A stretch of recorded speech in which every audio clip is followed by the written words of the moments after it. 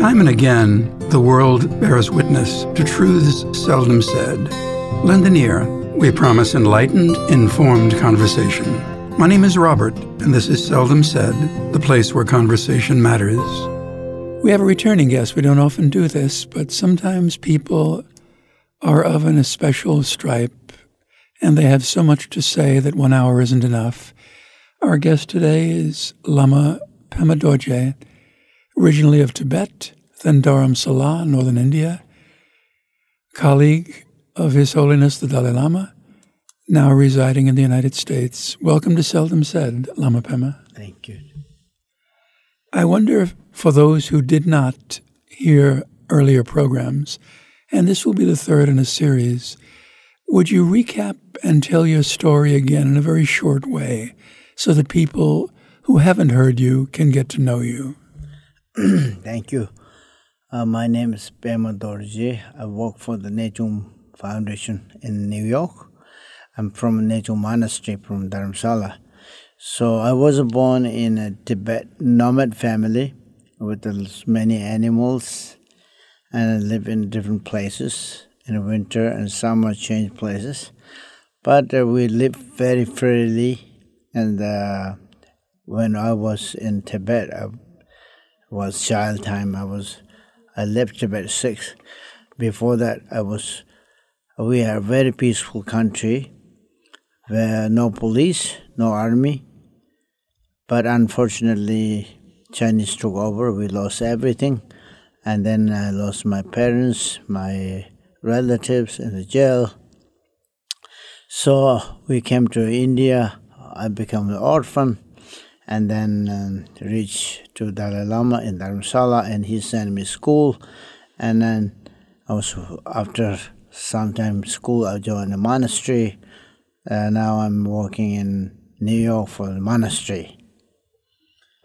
You do a great deal of work with young people. What are some of the things that you're involved in? In New York?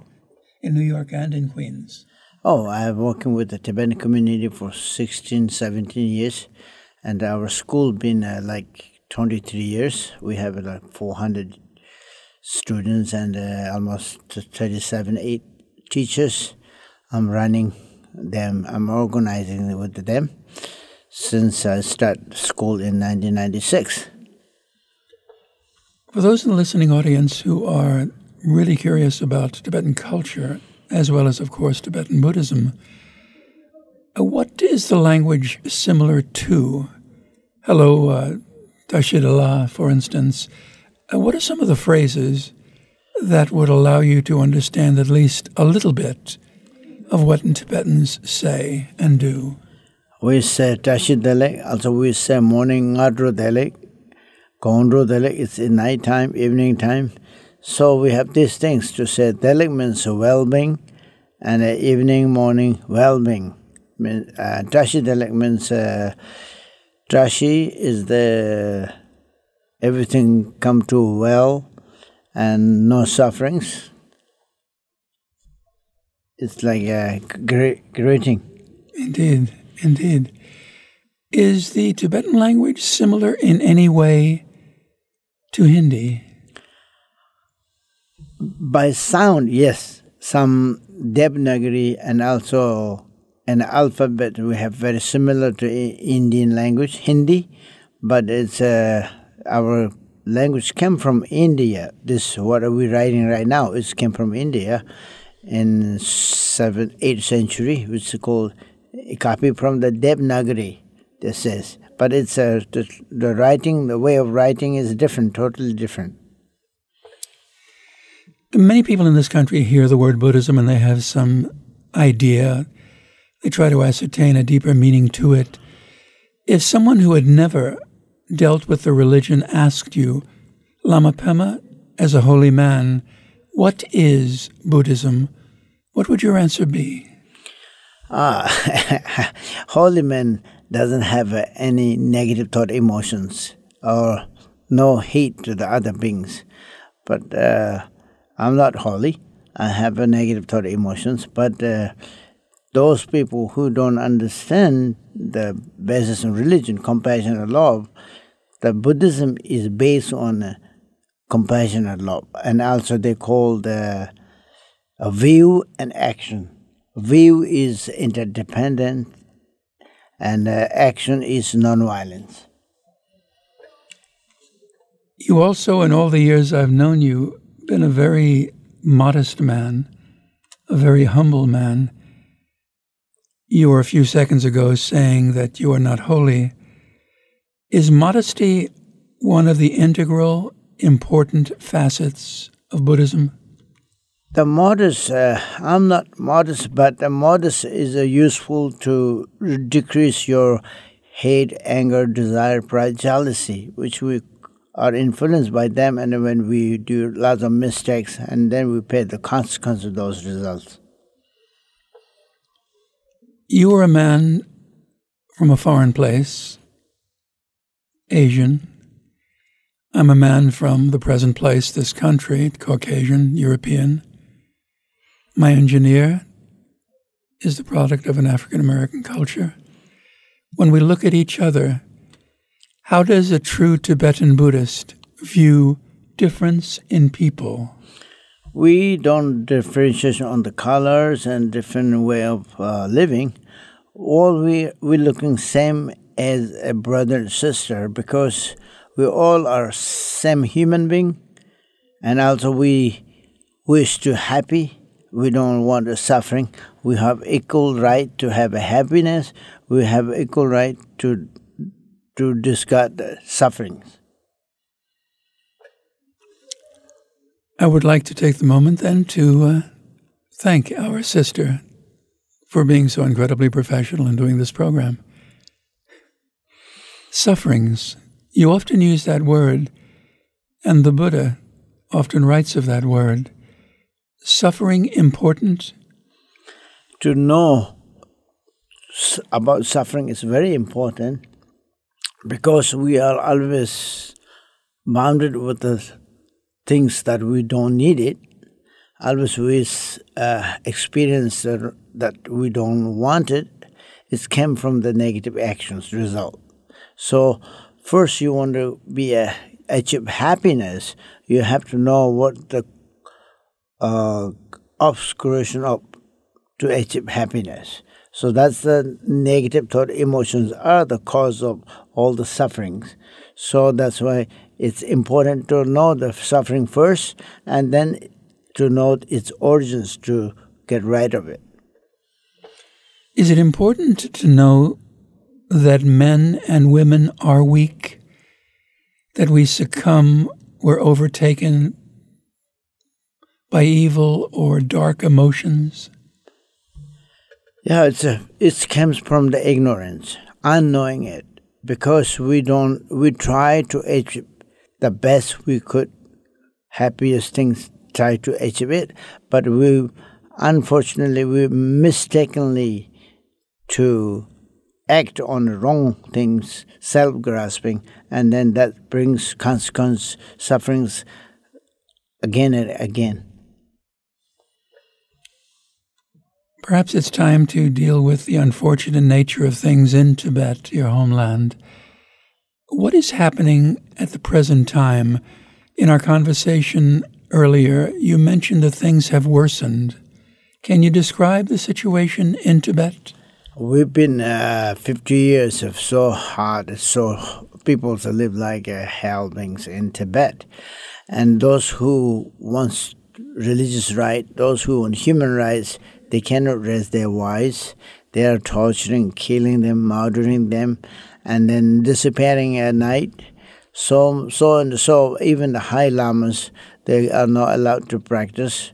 The many monks and nuns are arrested, put in the jail because of their practicing religion, and they're trying to support community. That's why they become their criminals in their country.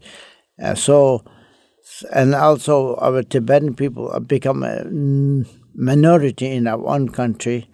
Tibetan people don't get good jobs. They don't have jobs. And even the business is taken over by the Han Chinese. So we have and also especially for the nomad people, their land is took by the government, and they put, they reduce the animal to keep with them, and then because of that, many people have suffered for the food and shelter, and so many people died with the hunger since Chinese invaded Tibet. We never had hunger problems before many thousand years in Tibet, but after invasion of Chinese, we had all these hungers and killing and prisons, all these things we're suffering and we're facing right now. And also they destroy our religion, culture, and our race. I've heard the story before, but every time I do hear it, it's deeply troubling. It affects the heart and soul. I know that my grandfather, for instance, was a very religious man, so he had a picture of the Pope. In Tibet, it is illegal to have a picture of His Holiness the Dalai Lama, correct? Not only His Holiness, High Lamas, the people like Dalai Lama and Karmapa and all those great masters, teachers, they just work for the other sentient beings. We cannot keep their pictures in there, our shrine. Only the Chinese propaganda, high-ranking peoples, Mao Zedong and so on, we can keep their pictures on the shrine. But it's sort of restricted to practice religion, plus not allowed to keep their pictures on the shrine. There is always the assumption, for instance, that during the Holocaust, Jews did not rise up and fight. And I've been pleasured to have Holocaust survivors here on the program, and they describe how they did resist. Tibetans did resist, did they not? We do stand against Chinese government, but not by the weapons. We did before a little bit, but now we give up. We understand the killing and the hate never bring any good result. So we try to negotiate with the many methods. His Holiness gave many proposals with the Chinese government to talk peaceful way, to share, live together in a peaceful manner.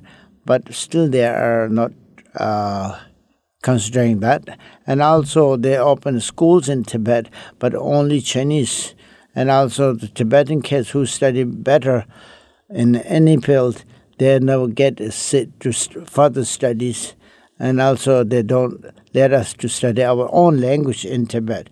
And the teachers or the students who raise their voice against to practice our own language, our culture, then they get arrested and punished in jail. We've had on this microphone representatives of Indian nations in the United States, and they've told how they kept their language and culture alive, even when government authorities tried to prevent them to do so. There are many African Americans who take the position that naming a child should reach back to the roots. So we have a great many African American names that relate to the continent of Africa, the homeland. What are you doing within the school and outside the school to keep the history, the culture, the lessons alive, so that the children coming up, the young people who are here, will know?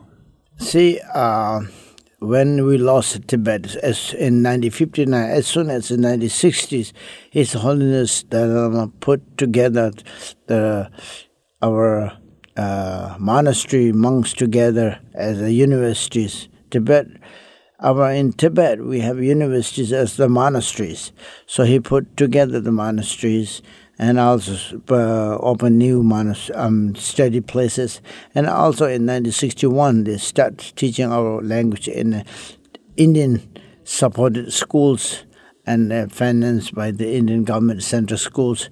So same as that, now we moved in Western countries, so we moved in America and other places.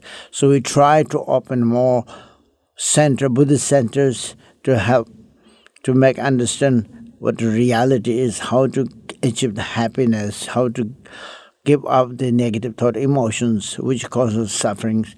And also we try to educate our own younger generations, for kids, to open schools, not to disappear our language as well as the religion and culture. So we try to live together, share everything together, and wherever the places we open, try to open our own people, to open schools and teach by voluntarily our own language and culture. Many people will point to history, Lama Pema, and say Gandhi, Dr. King, individuals like Cesar Chavez in California. They'll take the position that the world isn't ready for people of peace. When we speak of Dalai Lama, we're speaking of someone who will not raise his hand, who will not give in to angry emotion. What is your answer to the person who says, Lama Pema, you're a good man, Dalai Lama is a marvelous human being, but this is naive, this will never work, people are violent, and if they hurt you, you have to protect yourself and respond in kind. What is your answer to that? Our answer is fighting, killing has no end. We have experienced many in the histories. England and France fight 125 years, 112 years? Over. So they have no end. They have to make treaties. Same like as everywhere, the fighting, killing has no ends. So more hate and anger grows. That brings more negative result coming. So because of that reason, we try to understand and practice patience. We believe in the long run happiness, not for temporary years and 50 years, 100 years. It's a short time. But we try to live a country with 100 years, so make it better in the future, so we face trouble and try to go through the peace and understanding. Dr. King always told us that Jesus gave him the message and Gandhi gave him the method. You do believe, then, in nonviolence? Yes. And see, especially Buddha, when he was a prince or king in India, he said, I'm going to find a truth. So when he left, he see the suffering, there's death, aging, sickness, and birth. So he said, this is happening for everybody has faced this problem, so I have to find truth. So that's why he went out to research and practice many religions. He went to the many teachers, ascetics, and many of them studied with, and then he found out that Buddhism, which based on a reality, cause and effect. So that's why he says non-violence is the only way to bring eternal happiness. Traditionally, Tibetan scholars meet a practitioner of a new religion, whether they be Muslim, Christian, Jain, Hindu, with the expression, welcome, lover of the truth, we reach out our hand in friendship. In point of fact, Buddhists accept any religion. Yes. For example, every religion has a benefit for other beings. So on that basis, we respect all the religions. Plus, I'm working with, in New York, I'm working with the Interfaith Center of New York, as well as the local faiths. I've been with 15, 20 years now. So we're all sharing on the basis of our philosophy is a little different. But the bottom line, every religion says to love, to compassion, not to hate, not to kill, not to make unhappy to other beings. So same message for all the religions. Well said. We've talked about Buddhism and its response to the distinctions of race and culture that have afflicted and affected this country. Where do Buddhists stand in regard to the equality of men and women? We have same rights. We have practitioners who achieved the enlightenment in a woman's as well as a man's. But according to our first teacher is our mother. My mother teach me to friend with anyone who is rich, poor, doesn't matter. You have to have a friend with all beings. That's my first teacher. My mom is my first teacher. So all we look in the same method. But in some community, they might have some little up and down looking. That's their own different places have different ideas. But on the Buddhism, there's no differentiation between woman and man. I remember you speaking to a group of young students, and you described your mother and how her strength caused you to become a monk. If I were to ask you, if it's not difficult in any way, what was her name? And would you describe her so that we all remember her? Oh yeah, my mom's name is Palmo. Palmo is like actually a wealth goddess. But she was short, and she is unstudied. Nothing. She never get educations on the school basis or religion basis. But she has her own quality of mother, how to take care of her children and how to deal with your neighborhoods and properly, not to hate, anger. Even the animals she take care of different ways. For example, one time I throw a stone on the animal like a goat, so hit on his horn, and the goat was so painful he just jumped over and ran away. And then my mother took that stone. It's not big, but stone. She threw on my head. I was crying. What are you doing this, Mom? So you hit on the animal. So now that's animal. So he has the same feeling. So he run away. Don't throw again. He has the same feeling like you. So that's my mom says. What one does in this life will be transcribed into the next life.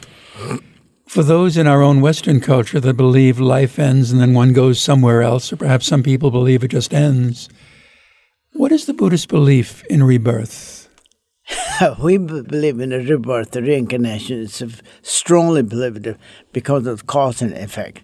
So whatever, how this says this, if everything is created by the God or whoever creator, and has to have that being should be the equivalent of all sentient beings.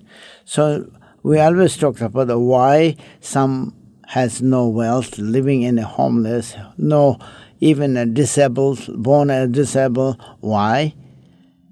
So that question arises. And Buddhism says you have to do kindness and helpful this life, and next life is in your hand. How you, for example, how you sow the rice in the field today, tomorrow it result coming out. Same way, so we believe cause and effect and make your next life better. So this life, in human life, is you can make better life than next. Many people misrepresent the term sentient being. What is your definition of who is and what is a sentient being? Sentient beings means those beings who has feeling of suffering and happiness. So anything from the insect crawling across your garden and on your hand to the man sitting across the table is a sentient being. Yes, that's sentient beings because they are not coming to harm you. They're looking for food. I remember very clearly when I was in the 3rd or 4th grade in school, searching for the food. There are animals looking for food as well as human beings are too. So it's the same nature. When they harm you, that means they're scared and try to protect themselves from who harming them. Or then the animals have a less. They are smart, but they have a different mentality than human beings, because human beings have special quality mentalities which will change the world. You can make differentiation in this life. But animals, they don't know what is positive, what is negative. Whatever you taught, maybe they can do that, but they don't know why doing that, what is the result of that. They don't understand cause and effect. There is an interesting book called 7 Years in Tibet, My 7 Years in Tibet, by Heinrich Harrer, who was a member of the Nazi Party, who was an SS soldier, who did commit atrocities. All of us at this table are aware of what those atrocities were, and it's so difficult to forgive them. And yet Buddhism does, and Heinrich Harrer became a friend of the Dalai Lama. You do believe that people can change? Yes, it's changed. Because, you see, we all have the same nature. It's called the Buddha nature, which is very clean and pure film. For example, it is like a little place for the growing vegetable place, right? So you have a fertilize, you have a moisture, heat in there, warmness in there. You can grow anything in there. So because of the environment or society, so whatever things you grow in there, you cultivate in there, it will shoot out the result. So more you make peaceful community, more make peaceful your family, it affects that area. Do you feel that as a practitioner of the faith, punishment must be offered as part of life? Those who commit atrocity or wrongs must be punished? It depends. See, it's a punishment is not really torture or things. Punishment there should have a law, but you don't have to kill them. Don't have to be punished in prison so long, whole life like that. But you have to educate the people who they do wrong things because they don't understand depth of their actions. That's what their mistakes, killing people or killing animal or stealing. If somebody knows 100% understand this is negative, it doesn't help themselves, they don't do. But until then, we're all confused, so we do wrong things every day. The poets often say that darkness is the absence of light. If Buddhism is the light and atheistic communism, for the purpose of argument, is the darkness, do you feel there's any possible compromise between a highly religious people and a government that is atheistic? It will change. Nothing is impermanent. Everything has to be changed through the understanding, changing way of the world, environment. See, so that we are trying to this, not to get this life, next life of our future life, may be changed. It has to be changed. The people living in their side and our side, all are human beings. They want happiness. If you give suffering to the others, it never gets you happiness to yourself. So based on self-sufficient, you have to have change it. You often speak of happiness as self. We often consider happiness as reaching outside self and controlling what's around us. How does one reach inside? How does one meditate?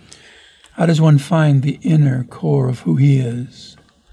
The things is this, because of the unknowing, the change, impermanence and temporary things, we attach with it, we're grasping, the self-grasping, which is not even there.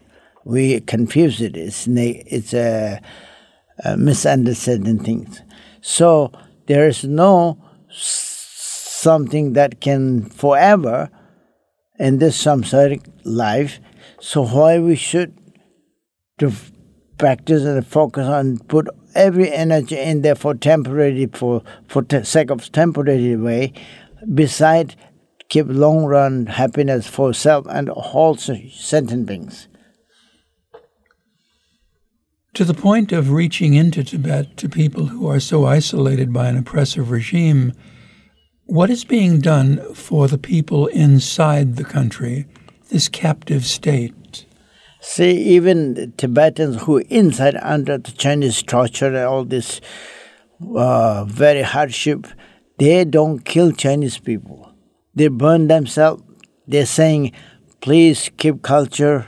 Don't destroy our religion and culture. Please keep it alive. We are happy to do this because Chinese government will not allow us to do everything in our life. So please, outside and our supporters, help us to keep our religion and our culture alive because it's benefit all the sentient beings, not for only Tibetans. That's why the 154 people, they burn themselves in fire. Immolation themselves, because they're not killing Chinese people. They're not doing like other countries. They're doing suicide bombers. Yes, they just burn themselves and raise the voice, keep our culture alive, religion alive, which is benefit for the whole universe. It's incredibly difficult for a person with a Western mentality to deal with the issue of immolation. I do remember outside a bookstore in Manhattan looking at some copies and titles and a woman watching a TV program and seeing such an event and just repeatedly saying, my God, my God, my God, not able to embrace what was happening. How would you explain immolation to a culture that believes that there is life and death and no continuance? They see this. It's based on those who does emulations. They have their motivation should be pure to benefit other sentient beings. In that case, if you have that motivation, you can give up yourself for sake of million, billion sentient beings for the happiness. See, because that's why they can give up. They understand the depth of their giving life for benefit other sentient beings. So they give up self-grasping. I have to do this for the sake of other sentient beings. Then they're not negative. A number of economic historians have extrapolated that the 20th century was America's century, and the 21st century is the century of the People's Republic of China. We are in direct competition, we too, as great powers on the planet. We are in danger of erring, of something happening and war resulting, violent conflict. What is your response to the difficulties in the world today where, in a sense, we're at each other's doorstep, waiting for the other to knock and try to get in? That comes from self-grasping. It's not useful for any of us. Just pour power on each other and just blocking each other, not to sharing friendly together. It's not going to keep longer. Nobody stay forever be top. Whoever goes on the top, it always falls down. Time comes.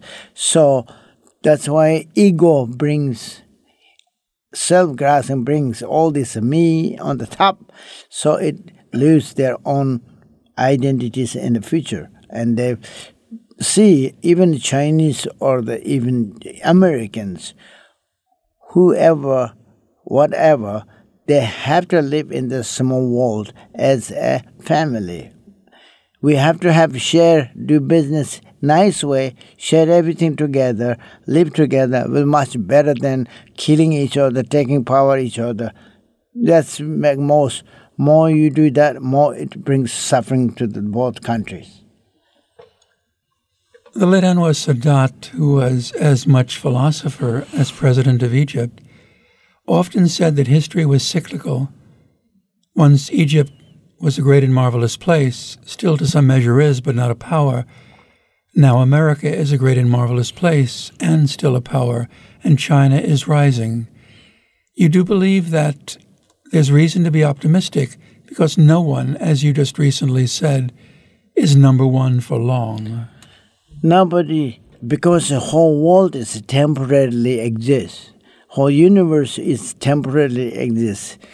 no matter how many years it will last, it has to be changed. It goes up and down. It's the nature of the reality. So this is, whether you believe or not, it happens. Rich and poor, high and low, it'll always be there because it's nature of samsara, or nature of conventional truth. A Hindu legislator in New Delhi, upon the death of George Harrison, said he had never met a man who was so ready to die. For those who have difficulty understanding such terms, such ideas, such philosophies, what happens to the soul, the spirit, at the end of this period of cyclical rebirth? What happens to that person who has lived a life such as His Holiness the Dalai Lama? What happens when his spirit passes? Where does he go? What does he join? It's not like that. The not dying of our, you believe in soul or spirit, we call the consciousness. That settled consciousness will remain forever. But death, we see physical form changes. Death is the not end of the life. Death is changing the cloth or the body. Physical body is made out of 5 elements: earth, water, fire, and space, and wind.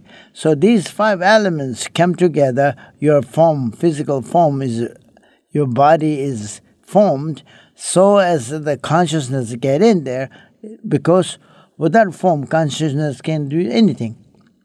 By the form, they work.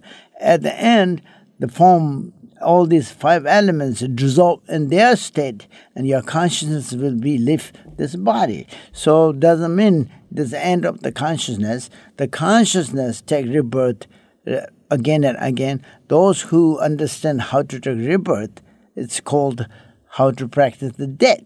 So that when you practice that death, and then where you have to stop thinking this and that, not to attach with this and that. So when you have that knowledge, so you will be reborn again and again in a different form, different name. You're a marvelous guide. So there is a concept and a belief and an acceptance of things eternal. Consciousness is eternity. Inside, yeah, that's right. It's inside there, which is it's inside or outside. We don't know. It is not a physical form, nor it has color. It's only through a feeling it comes. There's more value in a kind touch than in perhaps a kinder word. There's much to be said for the way you describe how love can be expressed, shared, and developed. For those in the listening audience who are curious as to how they may develop their own consciousness, how might they be in touch with your organization? How might they find out? How would they reach out? There's many better masters, better teachers in our community, and also in all over in the countries in England. If there is a Buddhist centers, those who are not like me, uneducated person, but they are really qualified teachers there. You can contact any of those. They will teach you, tell you how our Buddhism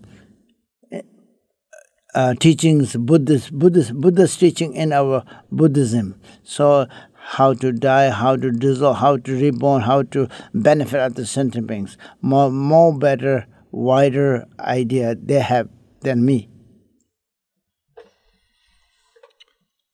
We've often spoken about this. There is an argument taken very often that academic pursuits must involve books and lessons and conversations and debate. And yet there's a value for those things that are experiential, that are antithetical to untruths, simply experiencing truth. Your experiences, to some degree, have made you separate. Do you agree or disagree with that? Not separate. It has to be goal. Something you want to learn, you have to weigh 3 ways you have to learn. Let's say for the death is negative. So first you have hear from somebody say death is bad. Then you feel, oh, there is a death, such thing is no good thing. You have that feeling arise.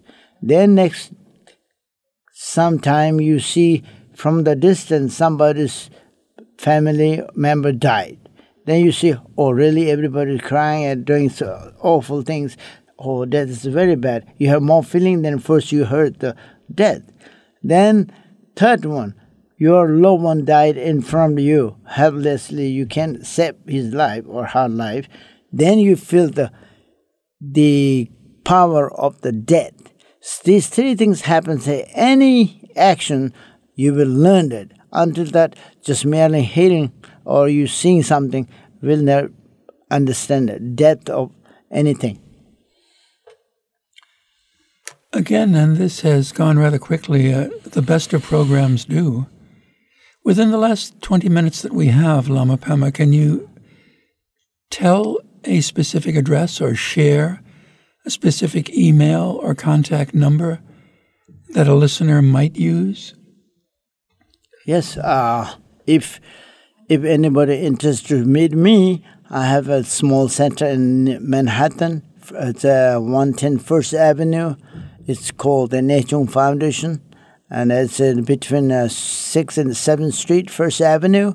And also, if you want to read the books about different masters in your own website, you please go to the lotsava.com. lotsava.org. It's all the Buddhism, different masters wrote different books and teachings, everything you find in there. It's free. It's so easy to understand, especially the books we call Training the Minds, Lojong, training the mind, what we have to train. Our negative thought emotions are how bad and how to overcome those negative thought emotions by everyday actions. So you can go in there and read those books, and also you can contact the different centers in Queens. We have a Tibetan Community Center, which is 32-01, and it's Woodside. Also, you can contact us there. And also, we have a small place in Jackson Heights. It's 24-43, and Jackson Heights, 76th Street. You can come there too. I'll be there after evening. So, there are many other centers in Jackson Heights. So there's many lamas in there, those scholars in there. You can contact any Tibetan community. They will take you to the right place. For anyone in the listening audience who wishes to pursue those things that Lama Pema has just kindly shared, and you did not hear us well or you didn't have the chance to take it down, just be in contact with WCWP, the radio station, and they will contact me and I'll send the information out. There is something that is popular recently in American culture, and that's the idea of meditation, the idea of solitude and quiet. And that is one of the things that Lama Pema and those of his ilk teach. Meditation is difficult. I remember a student I introduced to you who was shocked when suddenly he was able to go away. Dalai Lama, in speaking to me, seemed able to be there and yet not there, and be loving enough to take all of us in that room with him. How does one achieve a state of true meditation? Meditation is a big name, but we do everyday meditation. Everybody, all human beings and animals, everybody does meditations. You eat, you focus on your eating. You cook, you focus on your cooking. Everything you concentrate on thing is meditation. Once you keep your mind in one single point on as long as more times it become you, meditation is more better. So our mind is so what's a wild, like a monkey mind. So to keep that, it's called the meditation. And Tibetan meditation is called Gom. Gom means to get used to it. Anything your mind keep in one place, one job, one project, that's called meditation. It doesn't have to be seated, quiet, and do something. But yes, if we have to bring mind, they have easier way to focus on different things. We have postures, we have focus on different things, Vipassana, Shamatha, and analyzing, Kamabite. These things have to be in a certain place. You have to, if you have time. Otherwise, you want to meditate. I mean, keep your mind in one place longer. Just do on cooking, just doing washing, just doing studying. It's all meditation. So you feel that basically an individual needs a task or a focus to truly meditate. What if one were to ask you, how can I do it at this table, surrounded by individuals, and yet so train my mind to go away and be alone? We all three of them doing a meditation here. Our engineer is focusing on what she's doing over there, and you speaking what concentrating on asking questions and things like that. And I'm trying to focus on what I have to say, what I know, try to say right away. So we all are meditation right now. It's called meditation, but it's not beside the human day-to-day life. It's how we don't keep our mind in one place. We are so scattered our mind, and then we lose everything. Then we don't even see. For example, you eating one of your best food, right? While you're eating the food, you don't focus on what you're eating, how its flavor is so delicious. You're not thinking of that. You're thinking business, you're thinking of your friends, you're thinking somebody said something wrong to you, hate the person, and you didn't feel the flavor of your food. That means you're not focusing. Your meditation is the wrong way. So to get that, anything is needed to feel, you have to focus on eating, sleeping, washing, cooking, cleaning. So like was your best meditation is driving car. You have to focus on the car, otherwise you get accident. So that's meditation. Yes, indeed. I totally understand that. Now, Western cultures, our own expressly, have adopted and adapted Buddhist culture to their own way of life. Do you feel that in return, in reciprocity, the West has done enough for Tibet? Yeah, we all need help. Western need Eastern help, Eastern need Western help, because we all live in one family. It's called interdependence. Nobody is above interdependence. So we need help each other. Either way, wealth, education, or support from any knowledge, or support from any help. Anything we need each other and work together will be the most resultful future. There are things being done by the Tibetan community in exile to express their desire for change within the boundaries of Tibet. Would you speak to the audience in regard to the Voice of Tibet and organizations like Students for a Free Tibet? Yeah, they're working good, they're working helpful, and we need more Westerners to join Student for Free Tibet. Student for Free Tibet is actually support group for the Tibet. So it's not Tibetan group.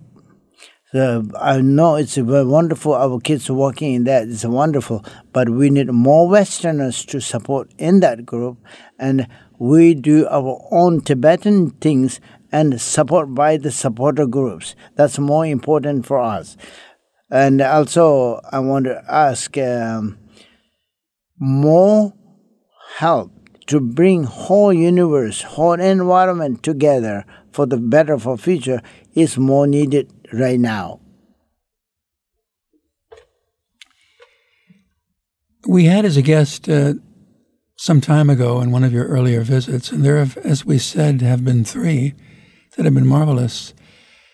A student, graduate student, and her mother was also a graduate student. And they spoke of the time they spent in Dharamsala and their desire to visit Lhasa, the capital of Tibet. What could one do in that as a traveler, as a voyager? We can visit Tibet. What can one do on the ground there to show people that we see them and we care? You see, the people need feeling to keep their mind alive. And also bring their voice to the universe on the truthfully and ask support from all over the world to support for the benefit of to keep human rights and religious rights and right for the movements. So in Tibet we have a problem with the right for the movements, no religion freedom, no human rights in there, no media is able to get there. So it's totally remoted, and whatever the government wants to do, it's nobody knows. Only inside who get tortured, they understand these things. But it's hard to come out. So those who travel in Tibet, truthfully, what is happening, how they're doing it, bring back and tell the world it's more useful. And also, we have this program here and outside India, and in India we call the 50 years, this is after 50 years we do thank you to the old where we live in. So we did things America in last year, some areas we did it, and also we did India things. Thank you America, thank you India, thank you Germany, all these countries where we live. We try to thank you to saving us, supporting us, keep our religion, culture freely to practice and to study here. That's why we do these programs, our community doing in all over the world. I can speak from personal experience in regard to the 50s program, and that this announcer has been involved in the struggle to some degree and to some measure, hopefully in a meaningful measure, but perhaps not as meaningful as one would like. We've been involved for over 45 years. Part of this philosophy and this belief is the idea of patience, which Westerners have difficulty with. Patience is at the core of one's idea of Buddhist history, correct? Yes. It's the passion and discipline is the most important, most difficult to practice. No discipline, nothing can do properly. And also patience, you have to have patience because anger, pride, jealousy, those destroying your result of actions. So you need a patience not to get anger, influenced by anger, desire, pride, jealousy things. That's why patience is the most difficult to practice in Buddhism, they say. For someone, again, who would like to be in contact with Dharamsala, who would perhaps even contemplate the possibility of crossing that not invisible border and visiting Tibet itself, are there things that the listener can do to be in contact with the government of Dharamsala, the government in exile? Are there things that we can do to be in contact with Dharamsala itself and the government of the Dalai Lama himself? Yeah, you can contact directly any of those countries, departments. We have many departments there. You can have shared information, so you contact the information of Department of Information, and so there is a Department of Homes, Department of Education, Department of Health. We have all the departments there. Also, you have to contact directly to the cabinet. We have a Sejong over there, and also Sigyom is the president. Sigyom is a Tibetan language who runs the political things. And then we have medicine there. Tibetan medicine is famous right now, and astrologers are very famous now. It's all over the world. We have some small branches and working well in there because of His Holiness' kindness, because our medicine is working better than those medicines, Tibetan medicine made in China or in Tibet. Those people now in Tibet, they are asking medicine from Dharamsala. They want to use it because it's more effective. Because the materials in the medicine, we use pure materials, not based on a business. We just making medicine for benefit, cure the disease. That's why in Tibet they're asking more medicine from Dharamsala to send to Tibet. So the Chinese government doing lots of medicine. We have many doctors in Tibet, but still the medicine is not strong as we make in Dharamsala. A Lakota chief, Red Cloud, once met a white explorer who was ill by simply saying, "Brother, don't you know?" And he gave him an herb. And the next morning the man arose, bound his horse, and rode away in perfect health. In the few minutes we have, Tibetan medicine inspires, intrigues, and confuses the American medical community in many ways. What is the basis for healing in Tibetan medicine? The Tibetan medicines are made out of herbs, but all these herbs based on the elements, fire, water, earth, wind. So whatever the elements is higher goes, lower goes, the body get trouble. So to balance the elements, the medicine is based on to balance the elements, not killing any bugs. So it has a less side effects. Maybe if doctor doesn't make mistakes, there is no side effects because it's based on elements. So it is not harmful medicine. It is very useful, but it's not strong as Western medicine, which kills, which cures quick. We don't have that one, but we have it's balanced. It cures totally. Once it cures, it's cured totally. It has curative. So it has the power to cure too. But it's not only basis of a business. No, it has to take according to their way of doctor says. Don't drink coffee, don't do alcohol, don't eat this, don't eat that. That's you have to follow the rules. Have a discipline. The diet practiced by persons like yourself is also extremely helpful. Yeah, I only eat Tibetan food. I only cook myself and eat more tsampa. Tsampa is a barley roasted flour, and it's a very, very, very good. And I eat some butters, and it's butters. I heard that even Western doctors say butter is not bad for your heart. Don't use vegetable oil. Vegetable oils is bad for your heart. So I'm eating butter. A little bit of conflict there, internally and externally. In the few minutes we have, and we're down to a few seconds, are there some final words that you would like to share with the listening audience?